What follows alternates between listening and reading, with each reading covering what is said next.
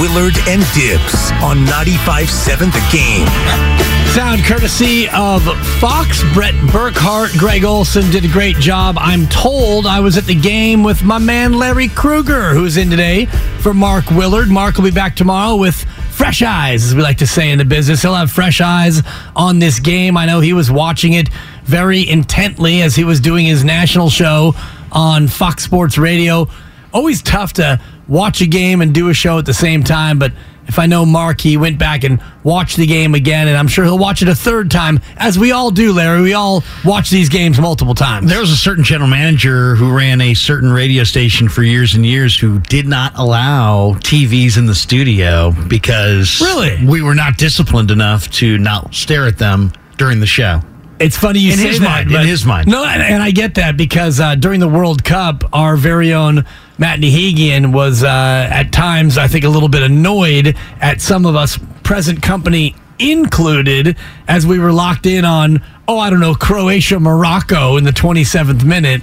So there's a case to be made for the distraction factor. Well, it's funny. I'm driving home last night. I'm listening to my man, Andy Gresh. Who's a buddy of mine he was working for CBS Radio. Nice. And Gresh is doing one of these things. Well, let me look that up. And he's on national radio. He's looking up a stat. And he's like, I don't know. Let me see. Let me click this here. And I'm sitting there. I'm texting him like, Gresh, you're doing a national radio show, buddy. Let's you maybe get a producer to look that up for you. Exactly. Yeah, it's usually what we used to do, and that's kind of how I got my start in the business was with your former partner, Gary Radnich. It was always, hey, Dan, look this up.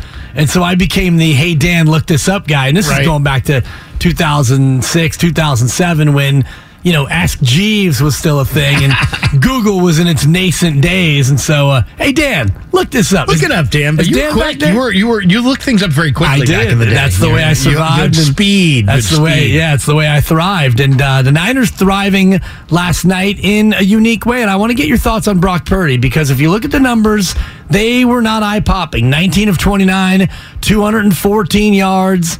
A quarterback rating of 87.4, no touchdowns, no interceptions. If I would have taken the name off of the box score, and if I told you Jimmy Garoppolo started that game, you'd probably say, yeah, it's a Jimmy G line. So how many of these times have we seen a quarterback line like this and thought, it's because the quarterback is limited? Is it the quarterback or is it the system that is designed to limit mistakes and thereby limiting the QB's ability to get numbers? Well, first of all, I'll never say it's the system. I always think it's players over. It's as they say, the Jimmies and the Joes over the X's and the O's. Nice. You know what I mean? Yeah. I really believe in the personnel side of it. People who want to say, and I've heard this so many times in the last couple of weeks, and it's sickening. Anybody could win in this Kyle Shanahan offense. 9 and 29. That's what the Niner quarterbacks were outside of Jimmy Garoppolo under Kyle Shanahan. So don't tell me about anybody could win. I'll buy that. I'll buy the anybody can is nonsense. That's nonsense. But if you look at who the quarterbacks were who authored those 9 and 29 games, you're talking about a host of Mullins, a ton of Beathard, Hoyer, a dollop of Brian Hoyer. So we're not dealing with a sprinkle of Trey Lance. So, if you look at the quarterbacks outside of Jimmy Garoppolo, you weren't dealing with somebody who was very competent. However, I'll give you this. Brock Purdy, Mr. Irrelevant, no one, when they drafted him in the 7th round, for the final pick of the draft, no one would have thought, you know what? This guy's going to come on and go undefeated as a starter and lead you to the NFC Championship game. Yeah, but he's got a ton of moxie and he's very competitive and he's a smart kid and football's important to him. So he's got a lot of traits that you're looking for in a quarterback. He's accurate. He's got the it factor. And people say, what is the it factor? Right. To me, it's timing, touch, and accuracy, because when you have those things, sometimes it goes unnoticed. And when you don't have those things, it's like, man, this guy doesn't have it. Well, what doesn't he have? Well, he doesn't have good timing, and he doesn't have good touch, and he doesn't have good accuracy. And Brock Purdy's got all of those. I thought the interesting part of yesterday's performance, it was very Garoppolo-esque from the Garoppoloian. Garoppoloian, if you will. And can I add one more letter to your acronyms? And that's temperament and the ability to under duress, make the right play and not make the mistake. And this is where I think that he's a slight cut above what Jimmy Garoppolo's done. Because Jimmy Garoppolo, we know, is going to give you one, right? Every game, he's going to make that throw, the Jimmy Ono throw. He's going to throw an interception. He's going to make a mistake. Brock Purdy has not yet shown that he's going to make those mistakes. He throws the ball away. He eats it when he has to. The guy is not prone to the turnover. Well, and if people who like Jimmy, what do they say about him? Well, man, after he throws an interception, he can bounce back. He's resilient. Yeah, but he's got to have these colossal mistakes, and it seems like he makes them in big moments. Yesterday was a game that was just absolutely primed, ready for a young quarterback to be overwhelmed by Dallas's pass rush, by Dallas's speed, by Micah Parsons, and everything that he does, and all the different ways they utilize him as a rusher. And yet, the kid kept his head. And he threw the ball away, and he threw the ball into the turf, and he doesn't take sacks. And when you think about it, when the Niners played like Russell Wilson, a young Russell Wilson, that's a lot of the things that, you feel that frustration as a defense when you're playing these guys because you can't sack them because they're constantly throwing the ball away, and you're hoping for a -10 or a -8, and they're getting, basically just onto the next down because they're throwing it into the turf or they're getting outside the tackle box and throwing it away. What I was going to say, though, about Purdy is of the yards that he threw for, it was like 124 of those yards came in the middle of the field. So in that way, he's like Garoppolo. I would imagine Philadelphia is going to notice that trend, and they're going to flood the middle of the field, especially late in the down, and look for Purdy to throw picks. Now we'll see if he's under so much pressure and he throws a few picks, but expect the Eagles to cheat inside after looking at this film against Dallas yesterday. 888-957-9570. Your chance to weigh in on Niners over Cowboys. Niners versus the Eagles coming up on Sunday. And get geared up for the playoffs with our store. Did you know we have a merch store? We got relevant t-shirts, DPOY shirts, merch from every show. Get yours today at 957thegameshop.com. That's 957thegameshop.com. Well, before we go to the phones, Larry, I do want to just accentuate what you said about what the Dallas defense was able to do, because I think Philadelphia will emulate it. Dallas wanted to make Brock Purdy beat them, so they loaded the box early and they took away Christian McCaffrey, especially on early downs. They anticipated the early down run game of the Niners, and they forced Brock Purdy into 3rd and long. The one adjustment that I thought Kyle Shanahan made, which we've talked about in the changeover, was he went empty a bunch. So Brock's comfortable with empty. He's very comfortable with empty. But what that took away was the ability to run play action, but you didn't have a lot of time to run play action. They ran it in the first half, and by the time Brock would execute the run fake, the pass protection was broken down. So there really was no reason to run play action any longer because Dallas was breaking through the Niners' O-line. So I would imagine that he's going to give Brock the keys to the car, and they'll go empty a lot more against Philadelphia. In a lot of ways, it reminds me, and I'm not comparing him to Brady, but I'm comparing the way the Niners are using Brock to the way the Patriots used young Tom Brady. Get 5 eligibles out in the pattern, get your quarterback who's incredibly accurate with great footwork to play with a little rhythm, and then as soon as he hits the top of his drop, the ball comes out. And if you put 5 guys in the pattern, now you got to cover 5 guys. And if the thing about the Niners that makes them so difficult to defend, and Lo and I hit on this in the pregame, is that they have McCaffrey. They have Mitchell. Right. They've got all these different weapons. Debo. But now every single one of their offensive weapons can be in any of the other spots. Exactly. You can have Kittle in the backfield. You can flex McCaffrey out to the wide side of the field. You can use Mitchell out of the backfield or in the backfield or line them up at tight end or H-back. These guys are so versatile and they can all play all the different spots. And that's what I was noticing last night formation-wise, because we know that they love to run a ton of 21 personnel, 2 running backs and 1 wide receiver. Traditionally, you'd have Juszczyk and let's just say McCaffrey both in the backfield, maybe split backs, maybe an offset I formation. But last night, they abandoned that a bunch, and they put Juszczyk in the second tight end spot, and they put McCaffrey or Mitchell in the slot, usually McCaffrey, and they went empty. out of traditionally a run formation, they were going to a lot more throwing formations out of the traditional 21 package. And it puts so much pressure on a defense because, you got 5 guys in the pattern. You got to defend them all. It's going to be a short drop. You're dealing with a quarterback with great footwork, great accuracy underneath, and he's very decisive, and he's got a really good idea pre-snap where he wants to go, Right. 1, 2, 3. And also So matchup-wise, that's hard right? to defend. Because defensively, if you're going to put your personnel out there, if you see the Niners come out with Juszczyk and 2 running backs, you're going to be more likely to play your base and have only 4 members of the secondary out there. You probably won't go to the nickel package thinking that you want to have your run defense on the field, and yet the Niners can run or pass out of that 21 personnel. Dallas also goes with the 2-stack backers and the big nickel, as they call it, with the 3 safeties. And Jaron Kearse is kind of a linebacker. And there was some question, would he play in this game? And he did play, and I thought he played pretty well despite being injured.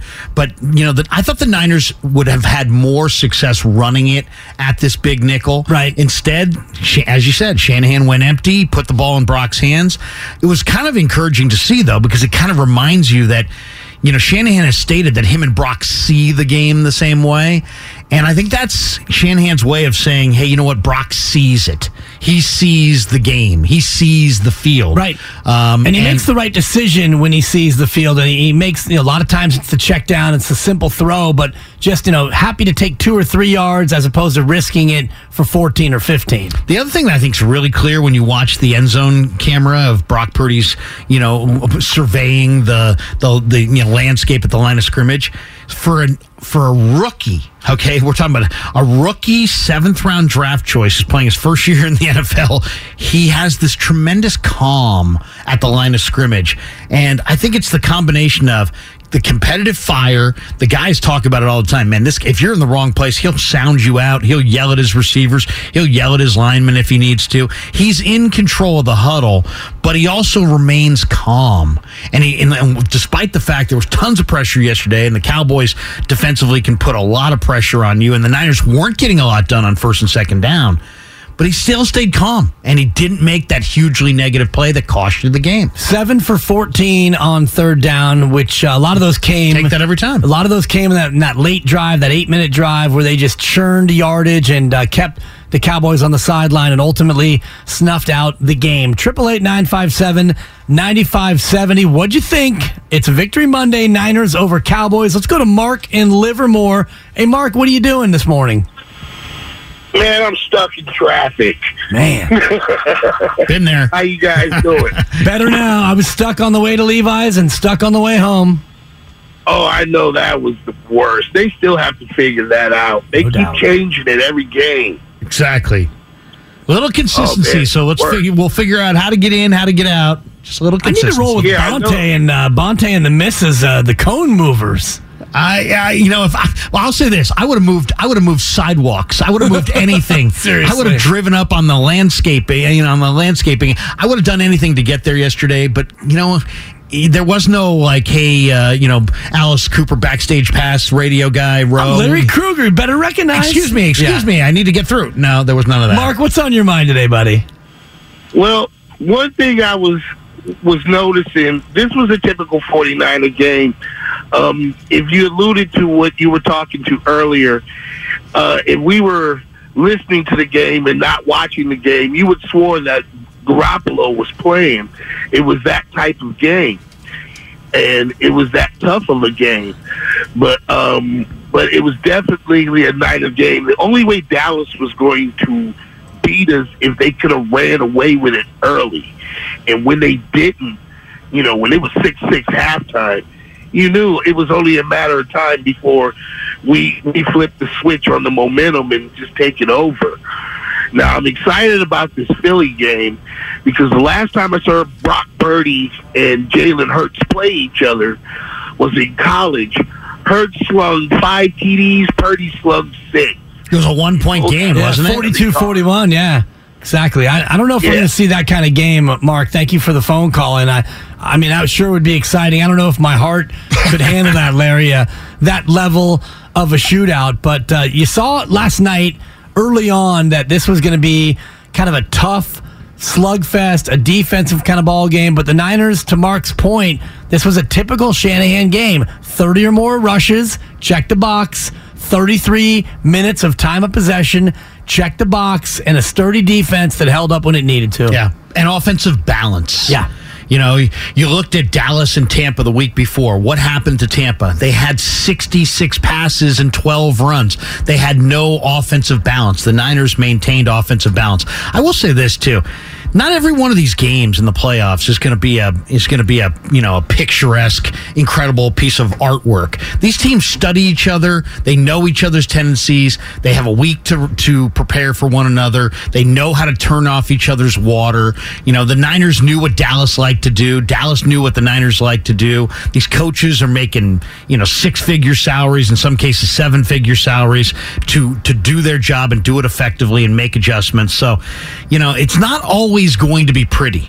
What matters is, can your quarterback handle the pressure of the moment?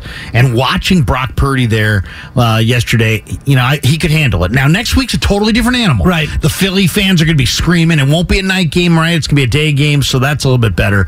But that's going to be another adjustment. That's a totally different environment. And the Eagles have, I think, they do have the number one pass defense in the NFL. They've got Bradbury jumping routes, and you've got a front line that has all kinds of depth and talent. So it's going to be a challenge. It's going to be interesting to see if the Niners can't run the football like they struggled to yesterday.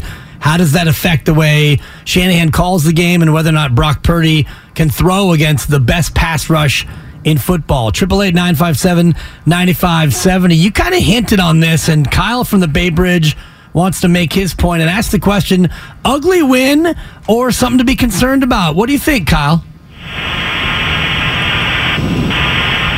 Kyle, you there?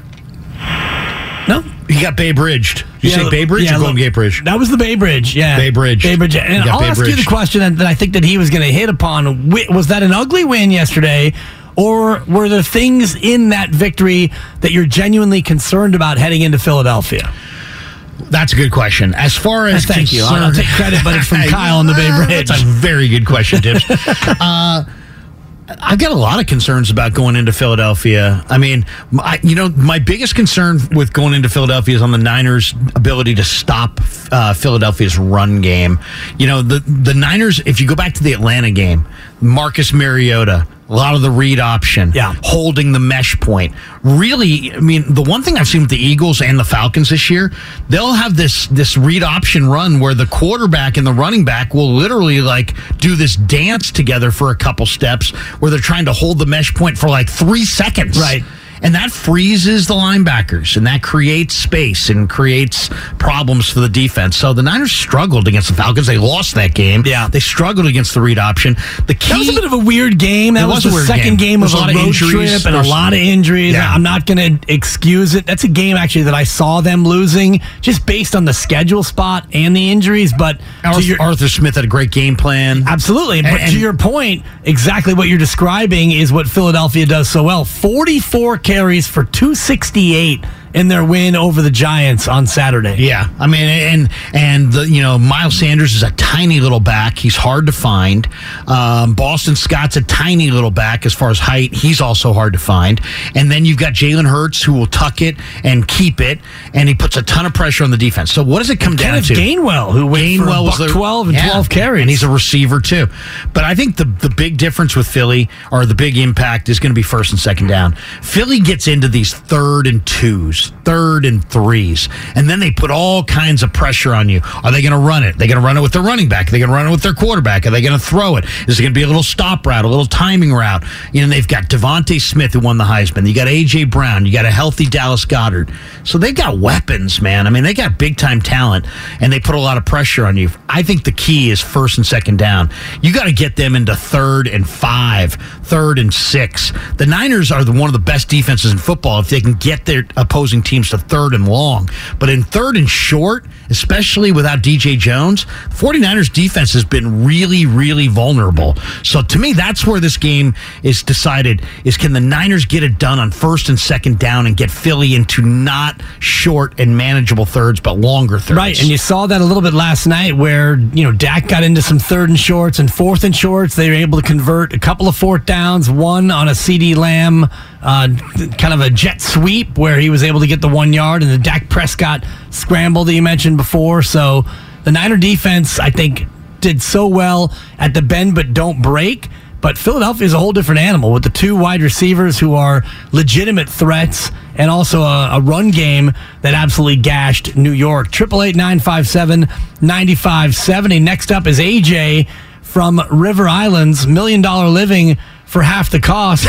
That's just an old tagline I used to have. The banks of the mighty San Joaquin. Look at you and I both, former endorsers. What's going on, AJ?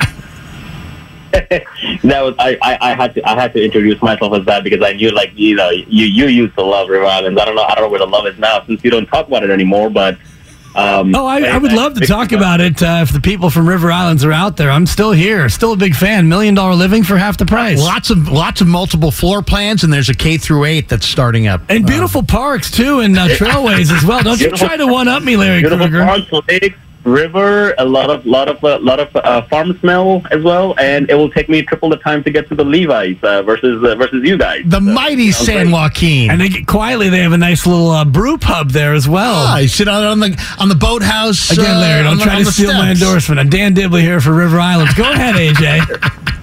You guys should come down over here one day, and we'll host a show over here. But hell yeah, it's going on in Lathrop. Are you kidding me? We're out there. All right. Hey, Victory Monday. I just want to talk about the unsung hero, Robbie Gould, the gold standard. His field goal, his point afters, every point was a premium last night. That's just how it was, and every yard was a premium too. And then the way he tackled, what's the returner's name? Turpin. Yeah, Turpin. Yeah, that was a big tackle. Turpin. That was going long. I mean, had he not put his body on the line like that, he was gone as far as what I saw. And how the hell did Arik Armstead? How did he miss the tackle? That would have been a perfect ending to the defense. How they shut him down to pick a safety and end the game right there. Oh, Armstead, you mean on Prescott? That was just a wild. I don't think he wanted to draw a penalty on that. Exactly, Larry, and that's a shame because old school NFL, you blow that guy up, but in the modern NFL, it just you got to be cautious. You don't want to lower your helmet. You don't want to body weight him. So it looked like he tried to wrap him, and he just slid right underneath the wrap. Football is getting unrecognizable. Did you guys watch the Philly Giant game when it was just a simple run play, and Goddard is trying to get a little chip block, and he blocks the guy. But then he didn't want to be called for the hold, so he got in front of him, and then he puts his arms up like, hey, I didn't touch him. Right. I'm not holding him. It's like we're at that point where you really got to sell it. But I'll say this. If you said, what's the number one reason the Niners won this game over Dallas? The Niners took better care of the football than the Cowboys did. They were +1 on the turnover margin at the end of the game, and the Niners played a cleaner game penalty-wise. That's right. On the in that late, I guess it was early or late third quarter, 49ers on the touchdown drive where McCaffrey scored on the 2-yard plunge.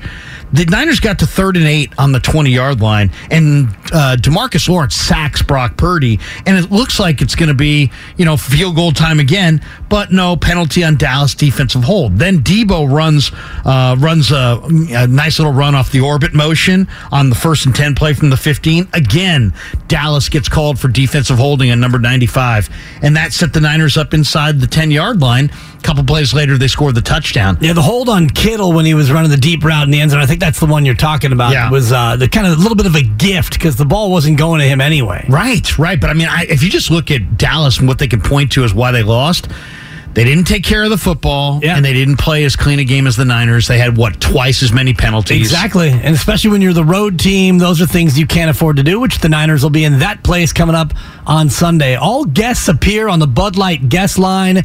Bud Light, easy to drink, easy to enjoy. You are our guest today. Line them up, 888-957-9570. What did you think? Niners beat the Cowboys, and how sad are you that there are only 3 NFL games remaining in this season? It's Willard and Dibs, Larry Krueger in for Mark Willard. Come on back with us here on 95.7 The Game.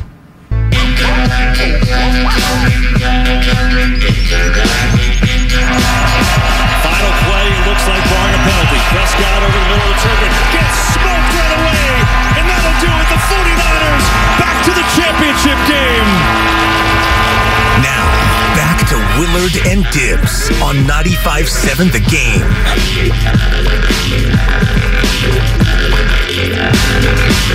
Welcome back. It is a Victory Monday. Larry Krueger in for Mark Willard. My man Mark is back tomorrow. It is Willard and Dibs, and it's a Monster Monday brought to you by Zenni, the official eyewear of the San Francisco 49ers. Shop from over 3,000 styles at 80% off retail prices exclusively at Zenni.com. It is a Victory Monday. We're talking about the Niners and the classic win over Dallas. Second straight year they knocked the Cowboys out of the playoffs. 19-12, the final when kickers collide.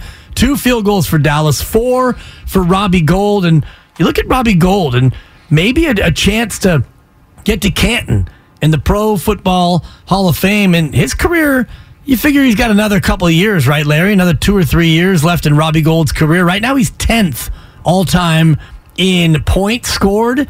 And if he averages 30 field goals a year, which is not crazy, let's give him 25 field goals, which is 75 points and another 25 extra points.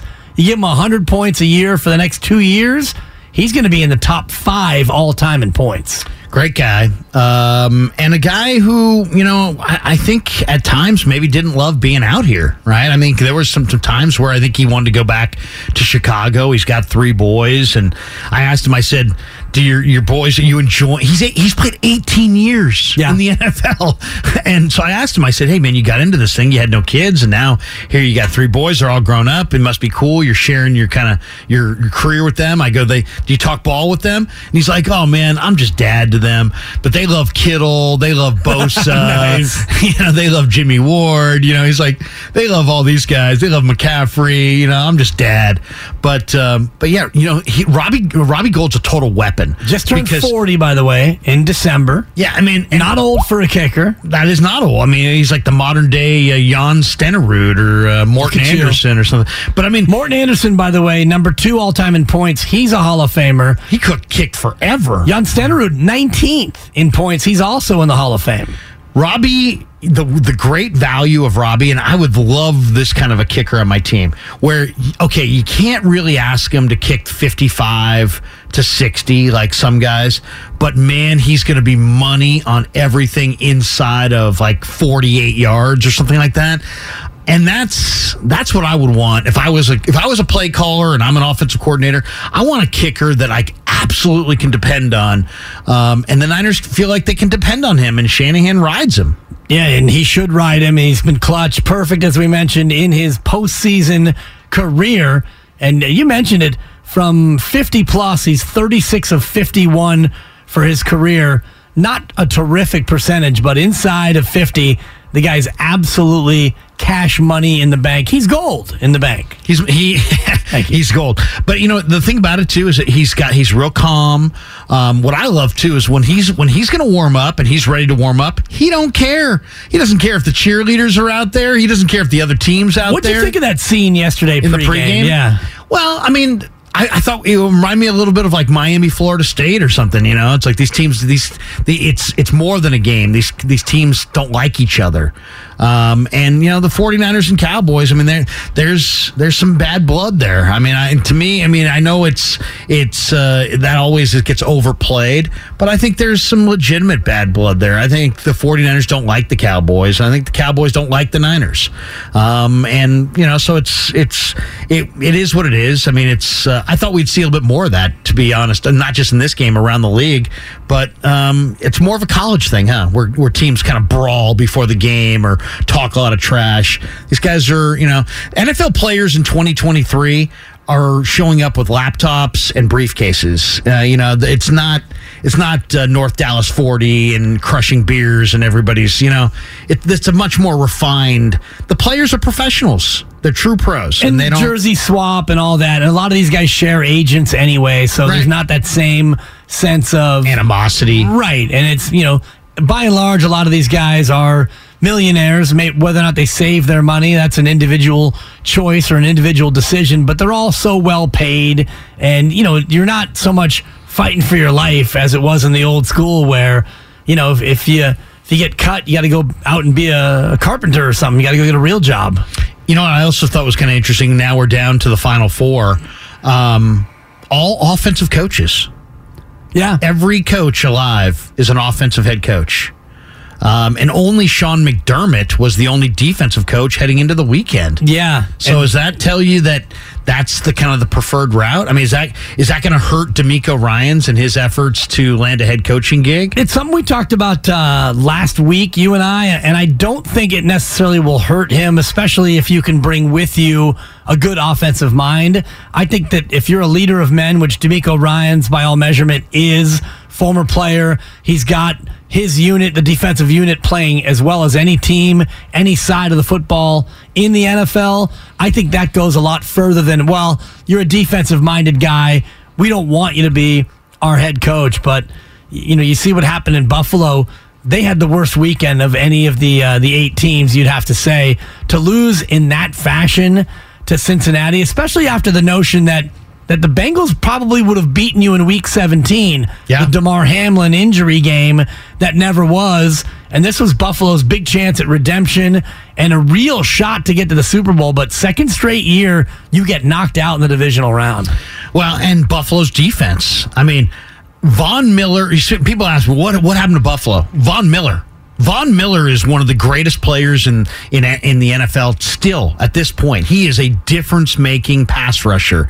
The Rams rode Miller last year to a win over the Niners and a win over the Bengals. Von Miller is an awesome player. He's an absolute dominant edge rusher. They lost him. And then all this talk about Damar Hamlin, nobody ever seemed to bring up the fact that Damar Hamlin was kind of a key cog in that secondary for the Bills. The Bills lost guys on the back end at the safety spots. Then they lost, Von Miller up front. And then, Josh Allen was their leading rusher. Buffalo ran for 3.3 a carry.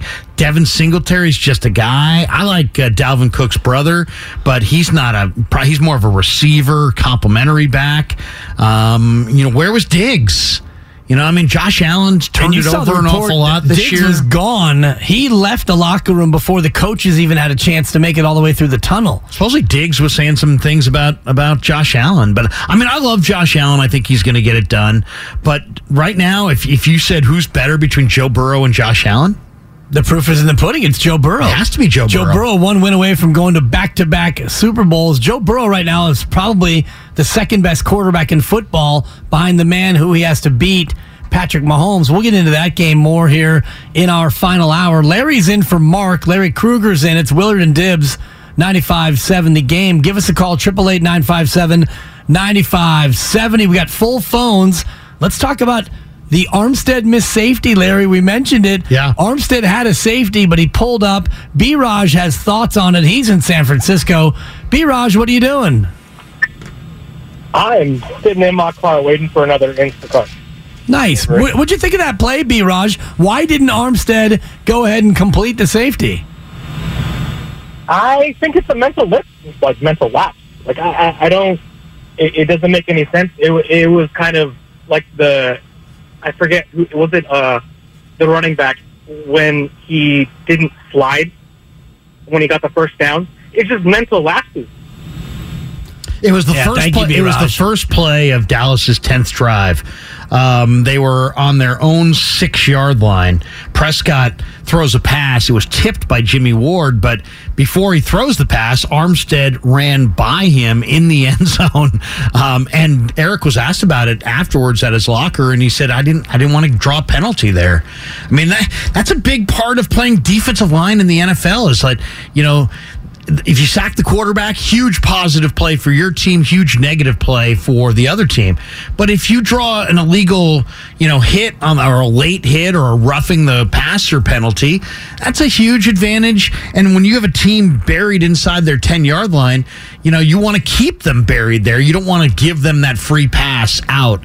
And, maybe that was in his thinking. It was weird to watch. It was super weird to watch because he had him wrapped up. It's a safety. That's game over. Right. If he corrals him there. But he let him get away, and Dak throws the incomplete pass. They had to go 94 yards on that drive in order to get a touchdown. And the PAT, no gimme, by the way Brett Maher has been kicking of late. So you felt like you were in a good position there, and that was a play that ultimately didn't make you worry too much about the outcome, but it certainly was a little bit of an odd look. Ernie in Fresno wants to weigh in. Ernie, what are you doing? Hey, guys, how's it going? It's going great, Ernie. Hey, sorry about the voice. I still lost my voice from the Seattle game. That's all right. I just want to make a comment, though. You're playing hurt. I thought Joey Bosa looked pretty good in the red and gold. Were you guys, did you happen to see that? He was there supporting Nick. Wouldn't that be something? But was he rocking Niner gear or just wearing red and gold? I didn't actually see him. I didn't either. Gear on. And it said Bosa in the back. It wasn't a jersey, but it was a sweater that had Bosa on it. But I just thought it looked pretty good. Yeah, well, I'll say this. In the NFL, and even Bonte hit on this on their show when I was listening driving in. He said, it's all about pass rush, right? It's like, that's why these edge rushers make so much money. And if you're an interior rusher at the defensive tackle spot, you're even going to make more. You can never have enough edge rush. When you took Von Miller away from Buffalo, you saw the impact of it. If you took Nick Bosa off the field, man, you'd see the impact of that. Let's be honest here. Nick Bosa's been in the league, 4 years? He's gone to 3 NFC title games. The only time he didn't go to the NFC title game, he was hurt, he got hurt in week 2 against the Jets, and he was done for the year. So what'd you think of Nick Bosa last night? And even if we extrapolate out to the last 4 or 5 games, because it seems like he's slowing down a little bit. I know offenses are paying him a lot more attention, but in general, this Niner pass rush, this Niner defensive front hasn't been as game-wrecking as it had been earlier in the year. Yeah, I mean, this is once again back to how coaches learn how to turn off your water. I mean, they're sliding that expression. They're sliding the protection towards him, right? They're trying to run away from him. I mean, who are the two? You had the 2 best defensive players in the league on the field last night. The Cowboys largely neutralized Bosa as a pass rusher, though he made a number of plays against the run. And the Niners took Parsons away. I mean, Parsons had no sacks. Quiet night. Parsons had 1 hit on Purdy the entire game. Bosa had 1 hit on the QB, and he was credited for 2 tackles, 1 tackle for a loss. So very quiet game for Nick Bosa. And when the dust settles, the first and second place finishers in Defensive Player of the Year will be those 2. Yeah. It'll either be Bosa then Parsons, which I think is the way it's going to go. It could go Parsons then Bosa, but they're going to finish up 1-2, and neither one of them really that impactful, at least on the stat sheet. And I know offenses are sliding their protection over accordingly and letting other players come in and make the impact. Yeah, I mean, the Niners have an array of guys, up front, and Ebukam's doing it, and Jordan Willis is doing it.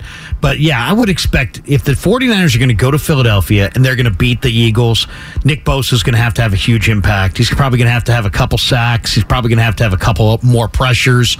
But what I love about Nick right now is that he is so good against the run. Yeah, I mean, he might be their best defensive lineman up front right now against the run, and his job is to rush the passer.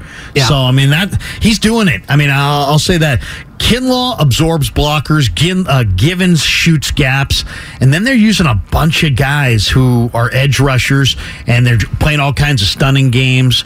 To me, that will be another thing that they need to do against Jalen Hurts is more of these games, because when you have these stunning games, these ET and TE stunts, what happens is the quarterback, when he leaves the pocket, leaves kind of gingerly because he never knows if there's a who's D going lineman. Where exactly. Yeah, and who's got an angle and is just going to absolutely keyhole control him. So if you rush in your lanes and the quarterback knows what angle you're at, then they sprint out of the pocket. If you can rush them and play games up front and they don't know the angles, then they kind of tiptoe out of the pocket. 888-957-9570. It's Willard and Dibbs. Larry Krueger in for Mark Willard. Love to hear your thoughts on the ball game last night and also take a look ahead. The 49ers, noon Sunday at Philadelphia, NFC Championship game. One thing, Larry, they're going to have to get to Jalen Hurts more than they got to Dak Prescott. Just one sack for 0 yards yesterday against Dak Prescott. And with the two wide receivers that Philadelphia has, Devontae Smith, A.J. Brown, big-time threats. If you give Jalen Hurts time, I think that you're going to be vulnerable in the secondary. And you saw CeeDee Lamb have a monster game yesterday. How concerned were you with the way CeeDee Lamb was able to get free for the majority of that game? Yeah, Lamb's a great player, but didn't feel like that they doubled him at all or that they gave him much additional attention. It felt like DeMeco Ryans just stuck to his scheme and didn't pay extra attention to CeeDee Lamb. CeeDee's got great ball skills too, and he'll go up in a crowd, he'll make plays. But now Philly's got two guys like this. I mean, A.J. Brown's 225 pounds. He's really physical, and then Devontae Smith's got, he was the Heisman Trophy winner. He's very special, and Goddard is now healthy. So, to me, the Niner defense has to get Philly into 3rd and long, and that's kind of been their game plan this year, especially early in games. It's like they don't take a lot of chances on defense. They wait for you to make a mistake, right, have a penalty, fall behind the chains, and then here comes a blitz on 3rd and 20, and then they're coming off the field. And a lot of bend but don't break, which I like the approach, and it worked perfectly against Dallas yesterday. They had just the one long drive and CeeDee Lamb the one big play, but ultimately you kept them out of the end zone on that drive as well. Yeah. I think, to me, the biggest impact or the biggest factor in this game against the Eagles is, can the 49er defensive line put some heat on Hurts, move him off his spot, not necessarily sack him, but hurry him, pressure him, make him kind of feel your presence on defense. Because if not, A.J. Brown and Devontae Smith are going to toast Charvarius Ward and Deommodore Lenoir. They're too good, and if Hurts has too much time, I don't think the Niner DBs can stand up. So to me, this next game is all about the Niners putting a rush on Hurts. Philadelphia favored by 2.5 right now. The line's been moving all over the place. Yeah. Over under 45.5. And one of the great things about the jobs that we have, Larry, is you get to know, quote unquote, listeners, and you're able to sometimes make wagers with listeners. With that in mind, I got lunch coming to me. Don't I, Brian? Brian in Palo Alto, you owe me, my brother. How you doing? I'm good. What do I owe you? BPA. We made a bet that the Niners would make it to the conference championship game, and here they are. And you were, unfortunately, on the losing end of this one, BPA. All right. Hey, wherever you want to go. Promise. Love you, babe. I think, talking about the Niners defense, I think I thought they were really effective when they were sort of disguising pressure and disguising coverages yesterday. And when DeMeco just lays back and just shows his hand, this is what we're doing, it's obvious, I feel like they're not super effective right now. And so with a quarterback that's not Tom Brady as far as somebody that's able to make decisions and progressions, I think they really need to do that. Like, bring Warner and Greenlaw up in the gaps, show pressure, back off, disguise coverages. That's what they're going to need to do, and they're going to need to be very controlled in their pass rush. Bosa can't just blow off the edge up the field and open up massive rushing lanes for Hurts. They can't do it. They need to be controlled, and Bosa struggled with that with mobile quarterbacks. So hopefully DeMeco can dial it up. And then really thought Kyle struggled with Quinn yesterday. I thought Quinn was in his head. I thought offensively they weren't very good most of the game. And so hopefully that's a 1 week thing. If you remember, Quinn really D'd up Kyle well in 2019 when he was with Atlanta. So hopefully that's a Quinn thing. Yeah. And Kyle is ready to go this week. But yeah, anyways, good job. Hey, thanks, Brian. Good job. Good prediction. Appreciate it, babe. You beat me. Yeah. Save up your money. We'll do lunch when this is all said and done. I think Brian's right. up to the first half, and in the second half, and you and I talked about this, Larry, Kyle made the adjustment where he went a little bit away from the run game for a time. He went empty a lot more, went to the short passing game, because early on, I think Brian's right, Dan Quinn had a lot of run blitzes called, and he was blitzing right into where the Niners like to run the ball, keeping San Francisco behind the sticks, putting the rookie QB, who, by the way, struggled a little bit early in games. You had him looking at third and longs early and ultimately forcing him to punt. You know, it was interesting. It was like Dan Quinn was like, hey, you know what? I know Kyle Shanahan. I know what he wants to do. And he kind of showed it. And Dallas's defensive front, it's Hankins and a bunch of pass rushers. And I thought that early sack from Osa from UCLA. Odigizua. Yeah, he's really, really nice. I mean, you're talking about an interior pass rusher, and then they got Lawrence and they got Parsons, and I mean they just had a bunch of guys up front. And that was the second play from scrimmage, which forced a 3rd and 19 and ultimately a 3rd and out for the Niners. And I think the Cowboys also put a lot of pressure on you in the secondary because they've got some playmakers and they got guys who, you know, they've got a lot of speed on the back end. So I thought overall, now Philly's pass D's better. Chauncey Gardner-Johnson is better than the Dallas safeties. Bradbury was a Pro Bowl corner, and he's got a ton of experience, and you saw him jump that route. He's playing instinctive. He's playing smart. He's fast. He's physical. He's big. So, I mean, you got two difference makers back there. Bradbury's awesome. Right. C.J. Gardner-Johnson's awesome. And then up front, Fletcher Cox, Javon Hargrave, all kinds of talent coming off the edge. I mean, the Eagles put a ton of pressure on you. I think it's going to be really imperative that the 49ers get some run game going. Definitely. Or be creative in the short passing game and try to neutralize that Eagles rush. Get the ball to Debo early, a lot of screens, and get the ball to George Kittle into shorter intermediate routes. Kittle had a big catch on that second drive that helped avoid a 3-and-out. They ended up punting anyway, but they're going to have to find ways to exploit the Eagles linebackers in the pass game. Let's go to Mark in Eagle, Idaho, who wants to hit on special teams. Hey, Mark, what are you doing? Hey, guys, I just got back from the park playing in the snow with my two dogs, nice. Kittle and Frankie Gore. I love it. Eagle was my fallback city if things didn't work out for me here in the Bay. But now Eagle, Idaho, too expensive, Mark. It's kind of getting up there by California, but still everything else, the cost of living, PG&E, car registration, not even... probably half of what it is in California. I'm sure the people of Idaho love you. Shied away from it. I'm sure the people of Idaho love it when you say, "Yeah, we're from California." I'm sure they're very, very welcoming. Oh, come on in. 5 years ago, Eagle, Idaho was a sleeper of a town where you could go to. It's about 20 minutes outside of Boise, but now values have blown up. But go ahead, Mark. Let's not talk real estate. Yeah. Kudos, by the way, for saying Boise. Thank you. You know what you're talking about. I'm no dummy, Mark. I just want to talk about the special teams. I'm kind of disappointed. I know Robbie Gould doesn't have the leg, but when he can't kick it out of the end zone or at least get him to take a touchback, I feel our return coverage is pretty weak. And I'm afraid it might cost us in a big game like next week. What do you guys think? Well, thank you, Mark, for the phone call. It's been pretty good, I think, for the most part. Last night, though, they gave up the one big return. On the other side, Ray with the punt fumble. The Niners invested in special teams, and George Odom, I believe, led the league in special teams tackles. Demetrius Flanagan-Foles was high up on that list as well. You know, I'll say this. I like the 49ers special teams a lot more this year than last year. They got a new coordinator, Brian Schneider. Yeah. Robbie Gould said that the plans are very simple and straightforward.